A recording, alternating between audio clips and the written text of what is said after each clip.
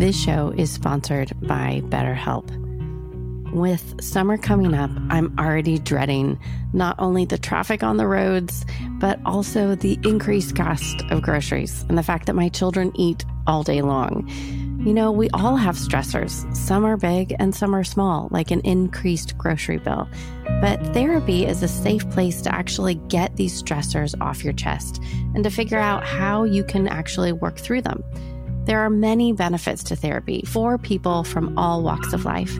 It's helpful to learn positive coping skills so you don't freak out about that grocery bill, and how to set boundaries.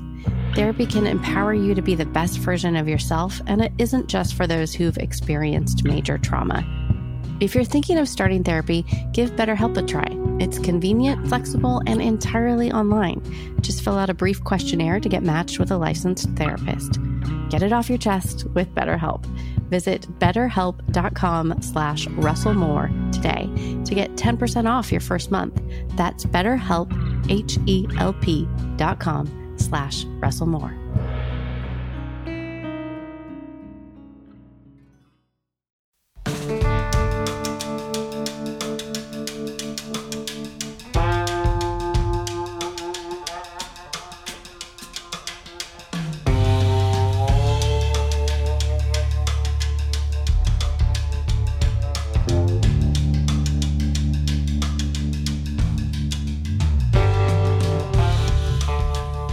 Hello, this is Russell Moore, and you're listening to The Russell Moore Show, brought to you by Christianity Today. Every week, we explore here conversations and questions from a Christian perspective to help you sort out how to live as a follower of Jesus in confusing times. This week, we have a conversation to seek to do just that.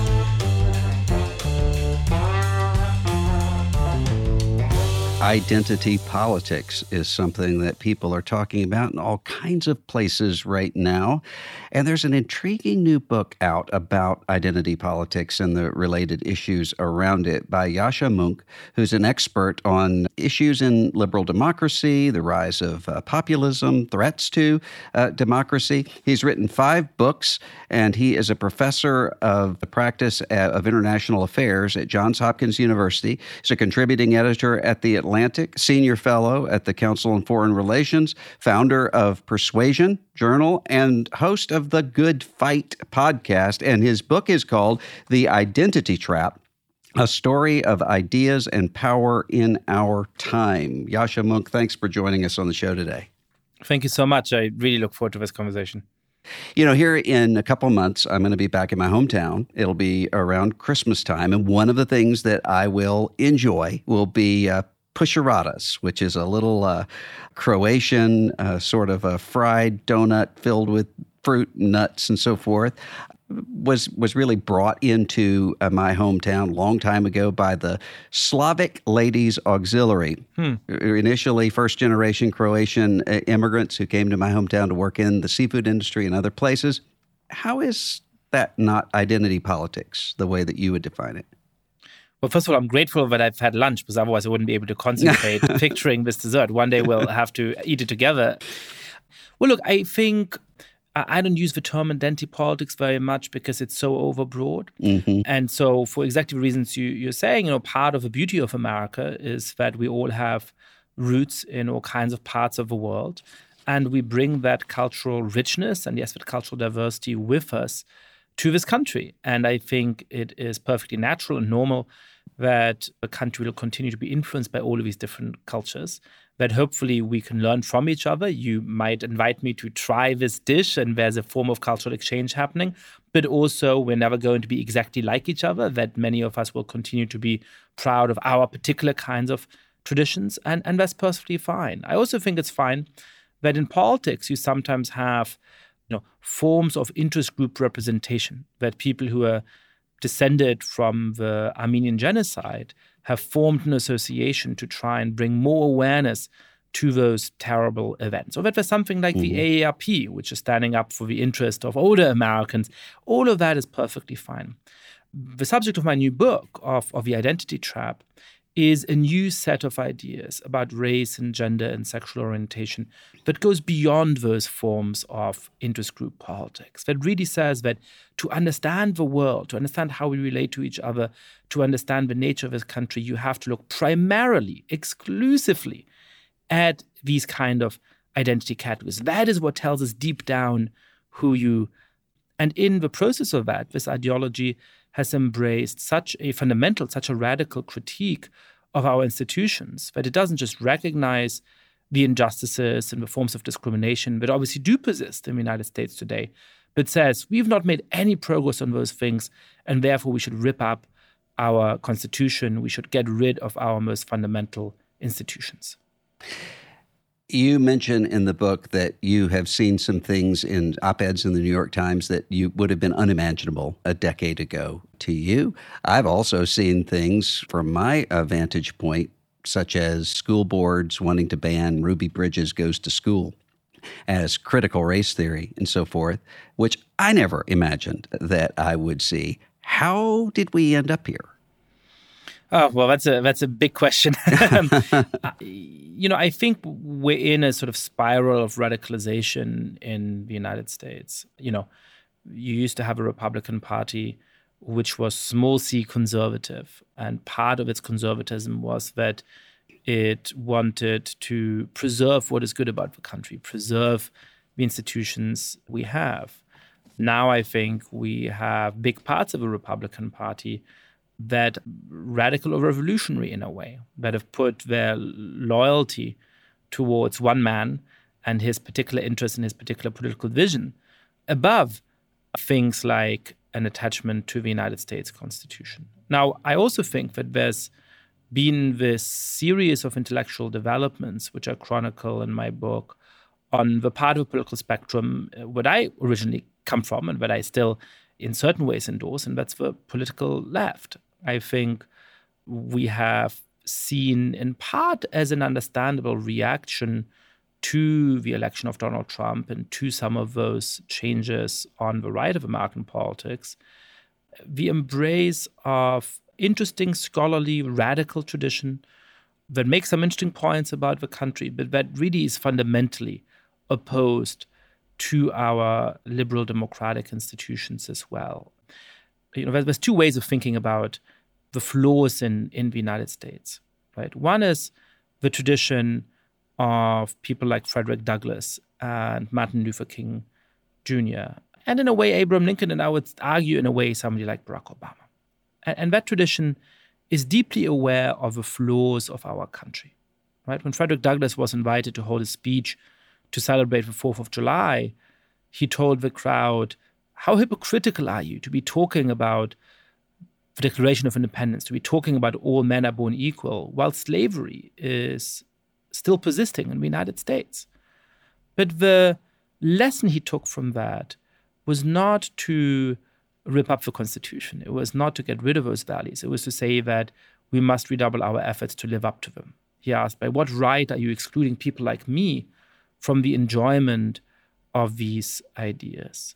The tradition which stands at the origin of what a lot of people today call wokeness, I prefer the term identity synthesis, rejects that, right? They say, no, those institutions actually are just meant to pull the wool over people's eyes. Their goal is to perpetuate that form of discrimination. So if you want to make progress, you have to rip these ideas up, rip those values up, and explicitly make how we treat each other, and explicitly make how the state treats all of us, depend on the kind of intersection of identities at which we stand. But they wouldn't call for ripping up the Constitution, would they? They would in important ways. So if you look at the Ford, so critical race theory is something you mentioned a moment ago, right? Mm-hmm. It's this bizarre thing where some polemicists on the right, as you're saying, say, somebody wants to teach our kids about the history of slavery. That's woke. That's critical race theory, right? Mm-hmm. That's absurd. Obviously, we should teach children about the history of slavery. And obviously, we should recognize that there's real ongoing injustices in our country, but there's racism and other forms of discrimination that continue to shape what this country looks like today. But as a result, You've had this kind of strangely soft-pedaled version of critical race theory, but a lot of the mainstream has now embraced as an interpretation of it. Saying, well, critical race theory, that's just wanting to think critically about the role that race plays in our society. What could be wrong with that? In my book, I really trace the origins of these ideas. It comes to fruition with a tradition of critical race theory, which is founded by people like Derek Bell. He comes to conclude that America in the 1970s or in the year 2000 is as racist as it was in 1950 or 1850. And so he does explicitly understand himself as a critic of what he calls the defunct racial equality ideology of the civil rights movement. He mocks songs like We Shall Overcome as pious and really leading people in the wrong direction. So yes, I do think that there is a very fundamental disagreement here about the role of the civil rights movement and about the role that universal values, neutral rules, institutions that aim for integration rather than for a new form of progressive separatism should play in our society.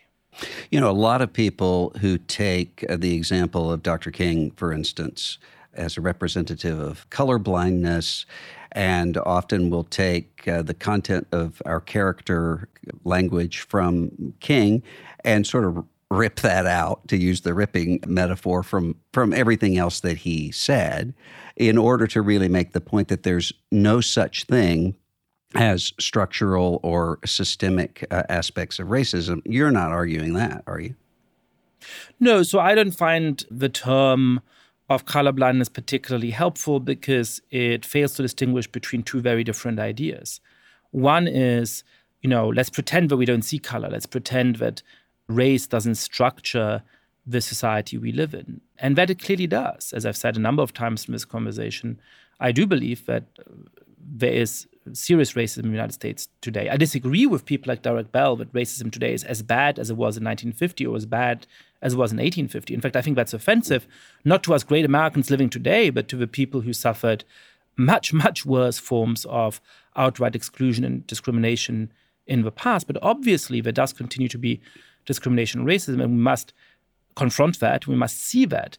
The question is whether we should reimagine our institutions so that how you're treated is explicitly dependent on the racial group of which you're a part. So let me give you an example of real practices that are happening today that I do worry about, that I do think go well beyond Frederick Douglass's vision and Martin Luther King's vision, and for that matter, the vision of somebody like Barack Obama. I spoke to a woman named Kyla Posey in researching this book. She's an African-American educator living in the suburbs of Atlanta. And she asked the principal of her school whether she would be allowed to choose a teacher, a classroom for her kids. And the principal said, sure, just send me along the name. But when she sent in that name, she kept not getting a response. And then the principal kept suggesting that perhaps there was another teacher who might be better. And eventually Kyla Posey grew frustrated and said, what's going on here? Why can't my daughter go to this class that I think is right for her? And the principal said, well, you see, that's not the black class. Now, you might think this is a story about racism and segregation that is all too familiar until you learn that the principal was a black woman who is deeply politically progressive, and that she had imbibed a new set of pedagogical ideas which say that to have the right kind of education, we need to encourage students to think of themselves as racial beings.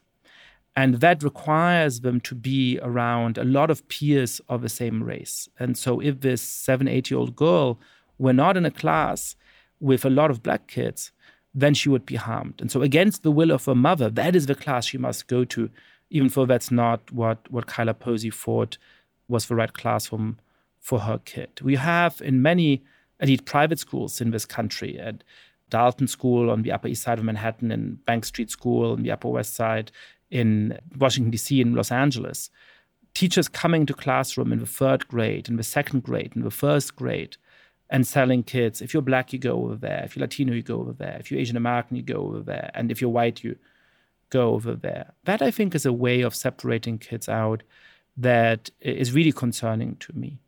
in part because of what's going to happen to those white kids.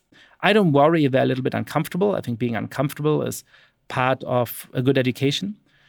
But the attempt, the hope here is, as one school puts it, to get them to own the whiteness, to embrace the European identity, to make them think of themselves primarily as white.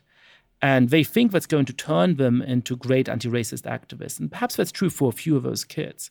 But if there's one thing I've learned from history and one thing I've learned from social psychology, it's that usually when you're told this is your group, you're going to treat the members of that group relatively well, and often the members of other groups a lot less well. So I think this is more likely to create the kinds of racists and the kinds of white supremacists that we're rightly worried about in our politics than it is to produce these great principled anti-racists.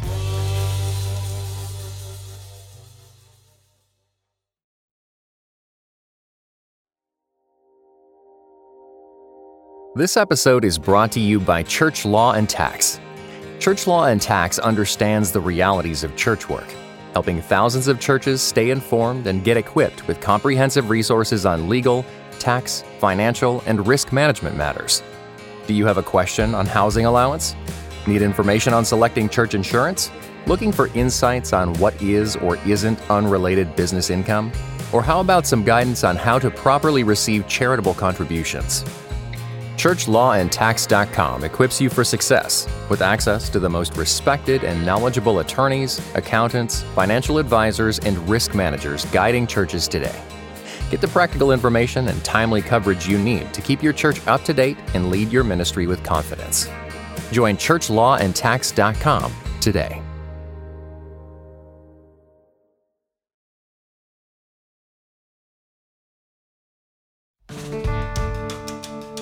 In almost any given day, I get a call from somebody who will say something along the lines of this. I'm a lawyer in a law firm.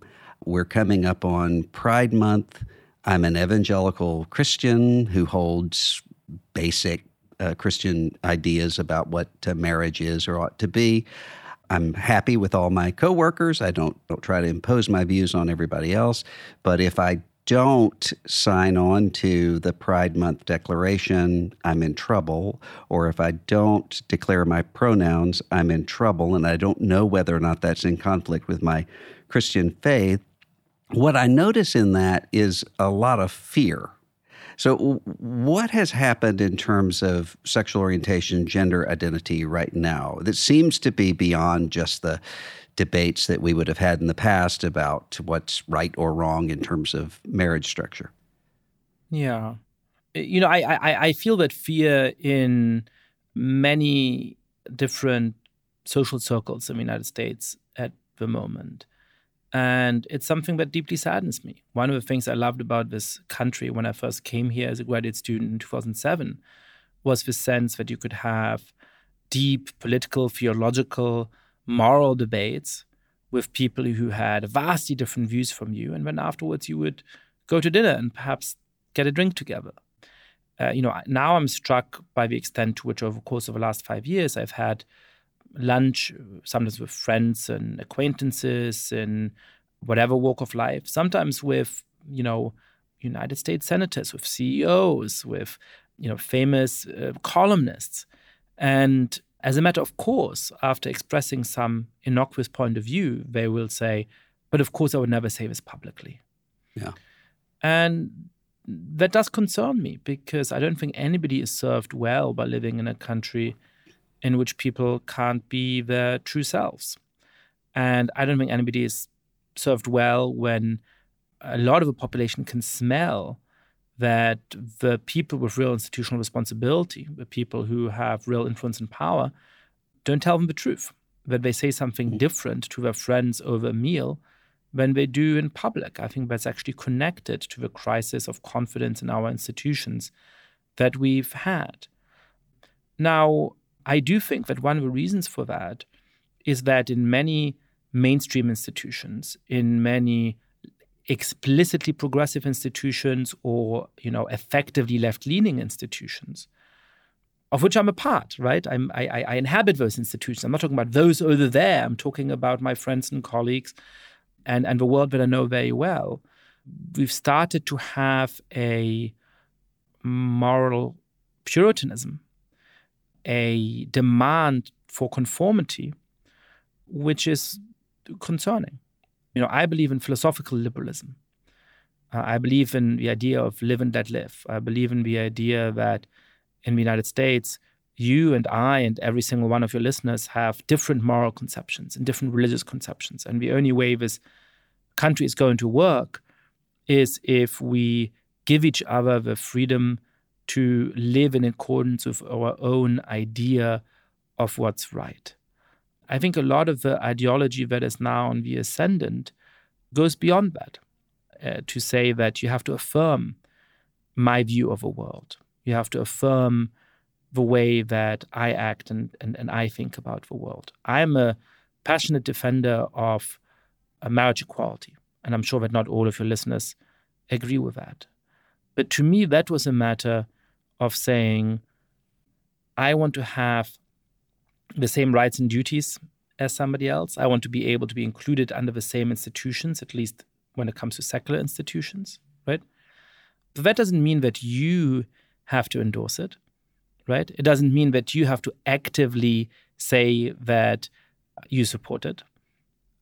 It's simply asking for equal treatment. I think a lot of the time, what the ideology I've been talking about demands is an active sign that you agree with seeing questions like gender or sexual orientation in the same way that I do.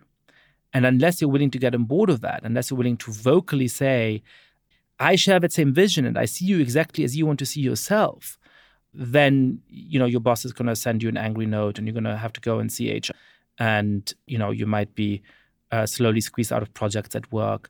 Or perhaps there's going to be people on Slack calling for your head. And that, I think, just fundamentally goes against the social settlement that makes a wonderfully diverse, tolerant country like the United States work. You mentioned the elected officials whispering. I have that experience all the time with Republican elected officials who will whisper about Donald Trump. This is crazy. And Democratic elected officials who will say some of the gender conversation is just insane, especially as it relates to some of these questions about sports and prisons and some of the things that you mentioned in the book. Is there a better way to talk about that stuff, to sort of sort out these arguments than the debate over is there such a thing as a woman? So a few thoughts. The first is, my book is not about quote unquote cancel culture for it, obviously. Mm-hmm. It's touching on some of those points. The core insight here is that the people who can exert pressure on you depend on which walk of life you're in, right? If you are an elected official in the Republican Party, you can offend progressives however much you want. In fact, that gives you accolades. That makes it more certain that you're going to win your primary race. That makes it more likely that your friends are going to send you congratulatory texts.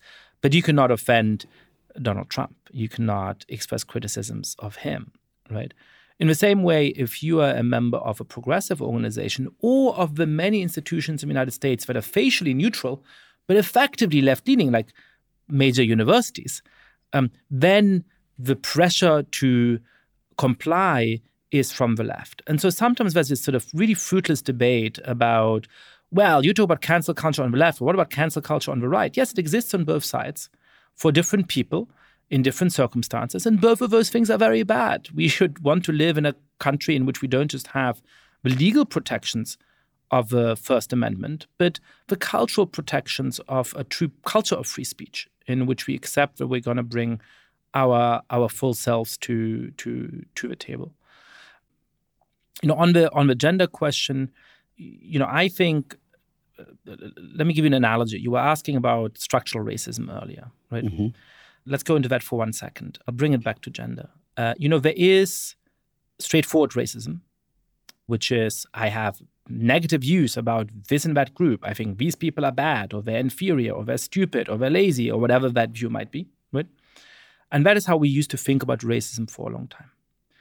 And now there's this new idea of structural racism, which says reasonably, implausibly, that part of how racist structures continue to exist is not because of the bad intentions of anybody, but because of assumptions we make because of power systems, right? If a cab driver decides that he doesn't want to pick up a black passenger because perhaps the ride is going to go to, an unsafe neighborhood, he doesn't necessarily have to have ill intentions towards that person. He doesn't have to think terrible things about black people, but it's going to have a structural result that it's much harder for a black person to get a taxi, right?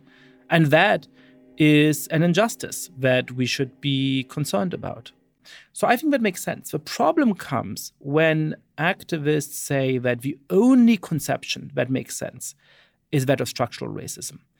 And that, when, as happened in Jersey City, a black nationalist mass murderer kills a number of Jewish people, expressing deeply racist thoughts and sentiments, that can't be racism. Because, black people can't be racist against anybody else, because the only conception of racism that makes sense is structural racism. No, we have to keep both of those conceptions in our mind at the same time. There's the old-fashioned form of racism, which has to do with ill will and ill intent, and that continues to be important in many circumstances. And then there's the newer conception of structural racism, which is important as well. And each of these is going to be relevant in different circumstances. All right, now let's get to sex and gender, right? For a long time, we thought about things in terms of biological sex, right? That is how we know whether somebody is a man or a woman, and how they should act in society, how they should be treated in certain kinds of circumstances. There is an insight, which I think is broadly right, that a lot of society is also structured by gender roles, by gender norms, right? By ideas that if you're a respectable gentleman today, men like you and me right now, you wear a jacket to an interview and you don't wear a dress, right? In the 18th century in England, we might have worn dresses because that would have been an appropriate attire for certain men in certain time periods, right? And so clearly there's these gender norms about how you should act. And I think it is right that there are some people in our society who are biologically a member of one sex, but who feel that they want to be governed and want to embrace the gender norms that have historically been associated with the other sex. And that's what we're talking about when we're talking about people who are trans. Now, I think that often people experience very strong forms of dysphoria and suffering if they're not allowed to live in accordance with a gender that they've chosen for themselves. And I think we should respect that. We should allow them to live as they wish, and we should treat them respectfully. And that is part of living and letting live. That is part of what it means to live in a free society. But there are going to be some contexts where biological sex remains important. In the same way in which it is a mistake to give up on the old-fashioned concept of racism altogether, in which we need both of those concepts, we will in some context need to know about gender, and in some context need to know about sex. When you're at the doctor's office, it is important for the doctor to know your biological sex for a number of reasons. When you're talking about spaces where women are particularly vulnerable, including prisons and others, it is appropriate to take into consideration the biological sex of the people you're dealing with. When it comes to sporting competitions, where we know that having gone through male puberty gives people a significant advantage, you will need to consider biological sex as well. And so then we might have a conflict of interests where some trans women legitimately say, I just want to go and participate in the sport. Why shouldn't I be able to do that? And then other non-trans female athletes are going to say, well, but if trans women are going to win all the competitions, that is unfair to us. And then you have to find compromises that in an appropriate way pay heed to both of those sets of interests. Often, for example, I think at less competitive levels in sports that aren't things like rugby or something like that, it makes perfect sense to allow trans women to participate in female sports competitions. But at the most competitive levels, you might have greater concerns about that.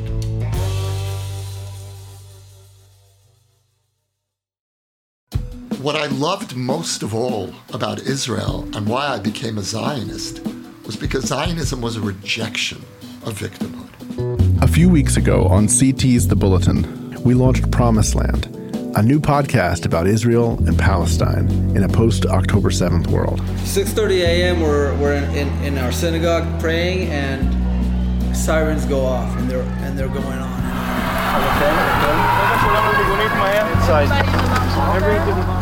Based on interviews and conversations captured on the ground in Israel last November, it's an exploration of the spiritual, political, and historical roots of the conflict. When there's a weak Israel, every Jew in the world is weak. And why should a Russian Jew who has nothing to do with this land come here? Why? I mean, if you want, you can give them Texas. You love them so much. I am alive because I didn't come home. But all my friends that were here were murdered. Here, over there. This week, Promised Land moves to its own feed. You'll find links in the show notes, so if you haven't heard it yet, you can go catch up and catch the new episodes as they come all in one place.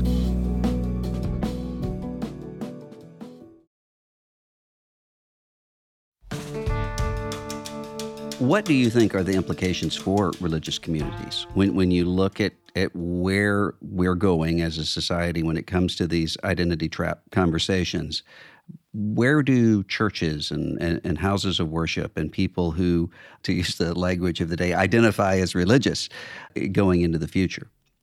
Well, the first thing I want to say, and I'm somebody who knows a lot less about theology than you do, so you'll have to help me with this argument, is that Christians in particular should be worried about these ideas. You know, one of the most influential pedagogical consultancies now is called Embrace Race.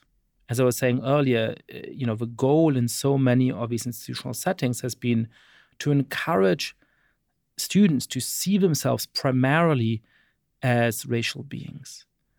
Now, I have my own reasons to be concerned about that. But from a Christian perspective, I imagine that you would want to say that this goes against your most fundamental view of the human soul, of the idea that all humans are made in the image of God, and that what gives you your worth is your actions, is your moral status, is how you act in the world, rather than the group into which you're born. And so, to me, I am concerned about these ideas as a political liberal, and I'm sure that many of you, in the same sense, will be philosophical liberals, will believe in those fundamental principles and institutions of the United States. But I think what I've been struck by in thinking about these ideas is what a rich variety of political and moral and religious traditions have reason to be concerned about these ideas for reasons of their own. And I think in the case of Christians,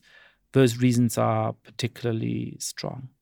At a broader institutional level, I think, religious institutions at their best can be one of the places to facilitate greater mutual understanding.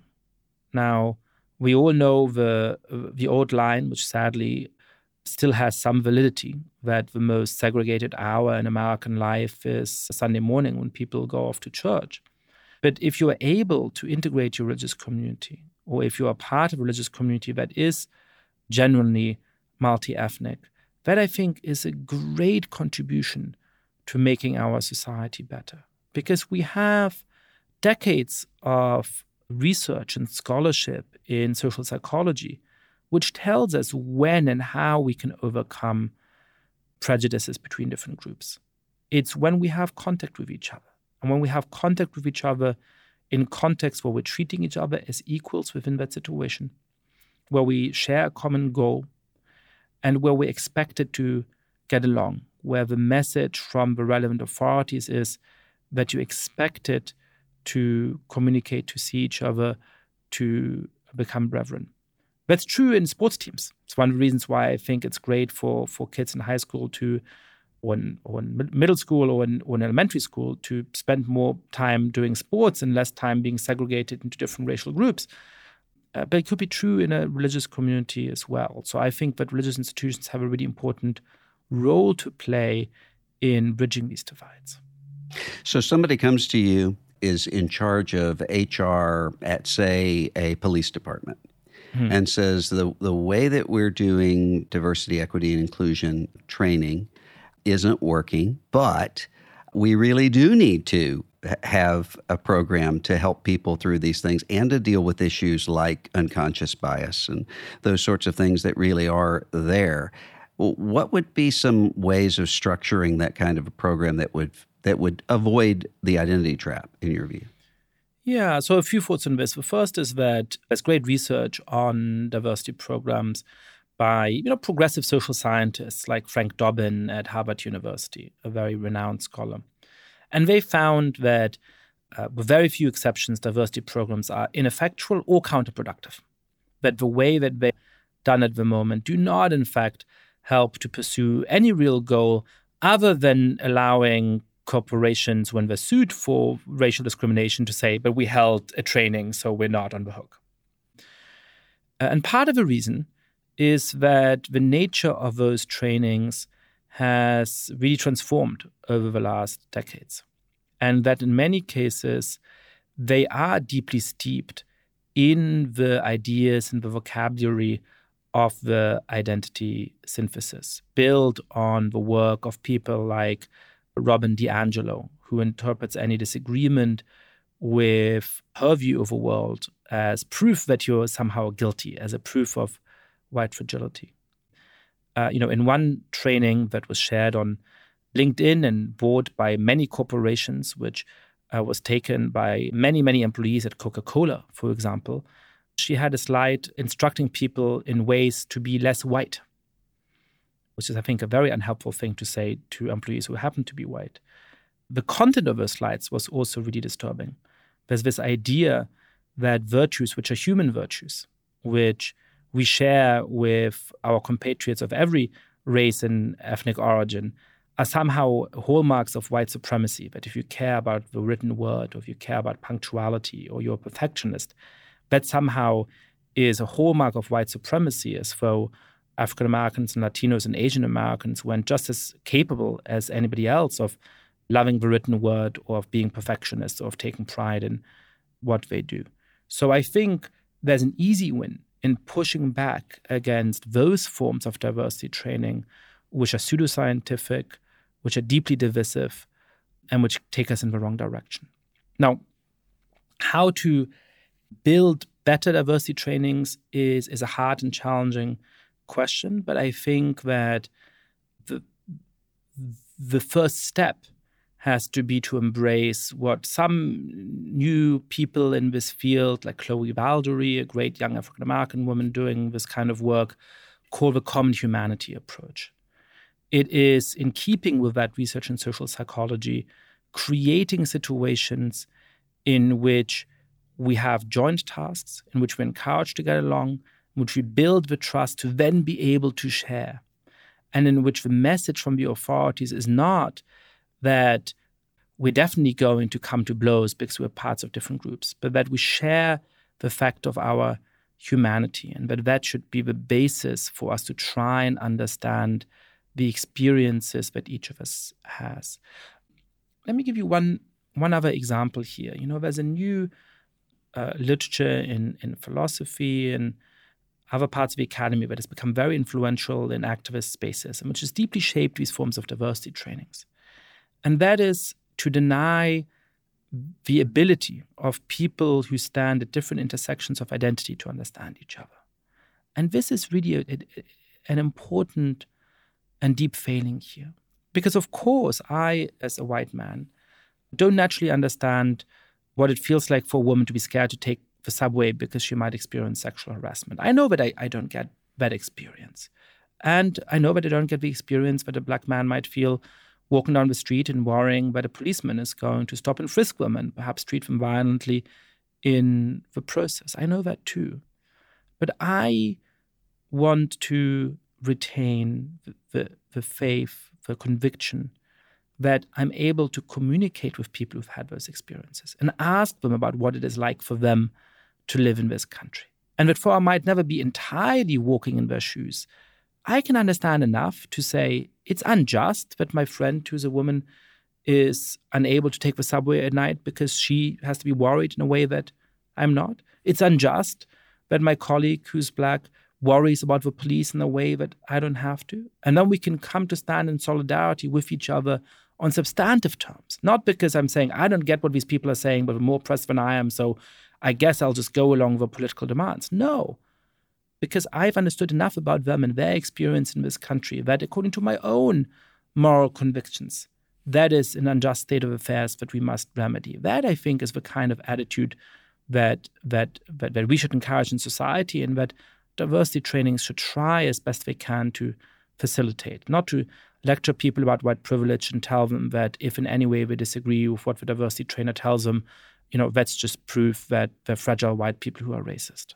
But your vision of a diversity training, a common humanity training, would also include explaining some of those things that, say, a white man might not even think about, that would be challenges for a woman in the workplace or a minority person in the workplace. It would not shy away from that, right? No, of course. I think it's perfectly fine to say, hey, the way you experience the world is mediated by who you are. But then the idea is talk to each other about those things. Don't separate people out by race. Don't say, you can't understand the people in that group, so they're going to go over there and you're going to go over here. And, then some fancy people are going to lecture both of these sets of groups. That's not going to work. Actually get into conversation with each other. I'm a college professor, right? So I think about some of the concrete institutional choices we make in that context. Now, what did we used to do? We used to put people, as somebody who grew up in Europe, it's always been a little strange to me, but you take these people in the first year of college and they have to actually share a room with some person they don't know. And that person often is very different from them. Sometimes by coincidence and sometimes because college administrators actually tried to match roommates to each other who were as unlike each other as possible, right? An evangelical Christian and a Jew, somebody from a big city, somebody from a rural area, somebody who's white, somebody who's Black, right? And many important friendships have come from these constellations. I'm sure that probably half of you who are listening have a close friend who you made under those circumstances in your first year of college, right? That, I think, is a great institutional practice. It's not a diversity training, but it's a great way to actually get people to understand each other. Now, of course, at some point you have those conversations in the dorm room at 2 a.m. What was it like for you growing up? What are the things that you're proud of? What are the things that you're afraid of in society? Those are the institutions, those are the contexts in which you have those conversations in a genuine way. Now, what do colleges do today? Well, first of all, most students now get to choose their freshman roommate. And the way they usually do that is through local meetups or somebody in their school who's already going to the same college or through social media. Those are likely to be people who are much more like them than the roommates they would have had 20 years ago. Secondly, a lot of elite colleges are building separate dorms for people who are Black or people who are Latino. They are voluntary, but are often encouraged by the college. And so they're encouraging people, in a sense, to opt into a social environment where there's no chance of those kind of encounters. And then what message are they sending to kids? Are they sending the message that you expected to get along? Or are they saying, we're going to have an anonymous hotline in which any time that you're upset by something someone says, you can report them for a perceived microaggression, and we're going to investigate. That is what universities are doing. That, I don't think, is setting in place the right institutional mechanisms to encourage the kind of communication, the kind of exchange, the kind of integration which we should hope for. So are you optimistic or pessimistic about the country when it comes to these issues? I'm worried about two things. I'm most worried about the rise of the MAGA movement. I'm most worried about what a Trumpified Republican Party is doing to our political system and what it would mean if Donald Trump comes back into office. I'm also very worried, secondly, in a different way, about the influence which these ideas that I cover in the book having on the United States. In the book, I in the first part, I trace the origin of these ideas in serious thinkers like Michel Foucault and Edward Said and Gayatri Spivak and Derek Bell and Kimberly Crenshaw. I talk about how they went from being influential in universities to really having a lot of purchase in society as a whole over the course of one very rapid decade in the 2010s. I talk about the way in which these ideas are now being applied to all kinds of areas of our public life. Two that I haven't talked about are the idea of cultural appropriation, the fact that we should be very concerned about influencing each other in the cultural sphere in a way that I think goes against some of the most beautiful things about America, our ability to be inspired by the donuts you eat and the food that I hopefully one day might be privileged to make you. It has huge influence on our public policies in ways that I think are really concerning. And then I try to tell people how to argue back against those ideas, how you can recognize that these ideas are wrong-headed. They're not going too far in the right direction, they're going in the wrong direction. And I want to give you a guide to people for how to argue back against them without falling into the reactionary trap, without falling in with some of the loudest people on cable news and on Twitter who are shouting about wokeness to cover up their ill intentions. So I am worried about these ideas as well. But in the end, I'm relatively optimistic. And I'm optimistic for two reasons. The first is that when you zoom out a little bit, it is clear that America is doing better on these points. You know, in the 1960s, 4% of Americans thought that interracial marriage was morally acceptable. Today, 95% of Americans think that it is morally acceptable. And this is not just people telling pollsters what they want to hear. We know that the number of people, the number of newborns who have parents of two different racial groups has actually increased by 6-7-fold over the last few decades. When you look at what American life is actually like in the day-to-day, it has become in so many realms genuinely more diverse, with people cooperating along those lines. So that's one reason for optimism. And the other reason for optimism is that I don't think most Americans buy into either of these extreme ideologies. You know, there's a great poll I saw recently about Americans' attitudes towards history. Most Americans, even if Republicans don't believe that Democrats would say this, think that George Washington was a great man and we should honor him.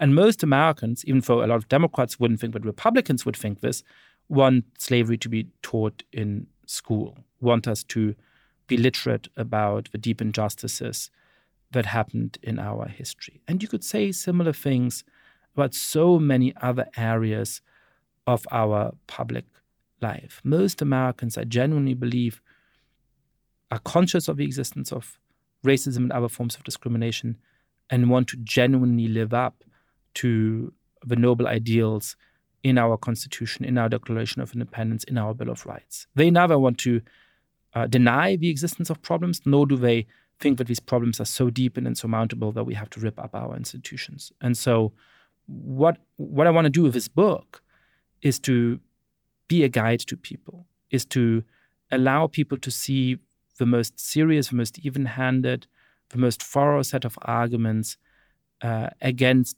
these corrosive ideas. The case for a society in which we actually live up to the ambition that who you are determines who you are, what opportunities you have, less than it did in the past. Not because we ignore injustices, but because together we resolve to overcome them.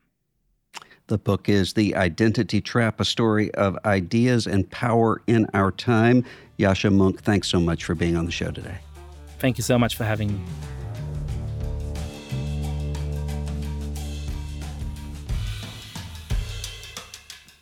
The Russell Moore Show is a production of Christianity Today. Executive producers are Eric Petrick, Russell Moore, and Mike Cosper. Host, Russell Moore. Producer, Ashley Hales. Associate producers, Abby Perry and Azure Phelps. Director of Operations for CT Media is Matt Stevens. Audio engineering is provided by Dan Phelps. Our video producer is Abby Egan. And the theme song for The Russell Moore Show is Dusty Delta Day by Lennon Hutton.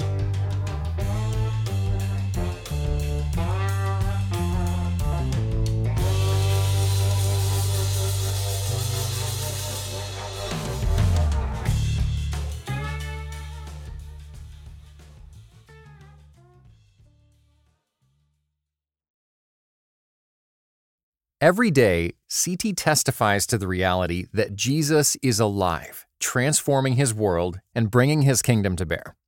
Jesus transforms, CT equips. Make a gift to our nonprofit ministry with a gift of $20 to provide 150 more people with redemptive storytelling, global perspective, and thoughtful podcasts. Give now at morect.com/equip.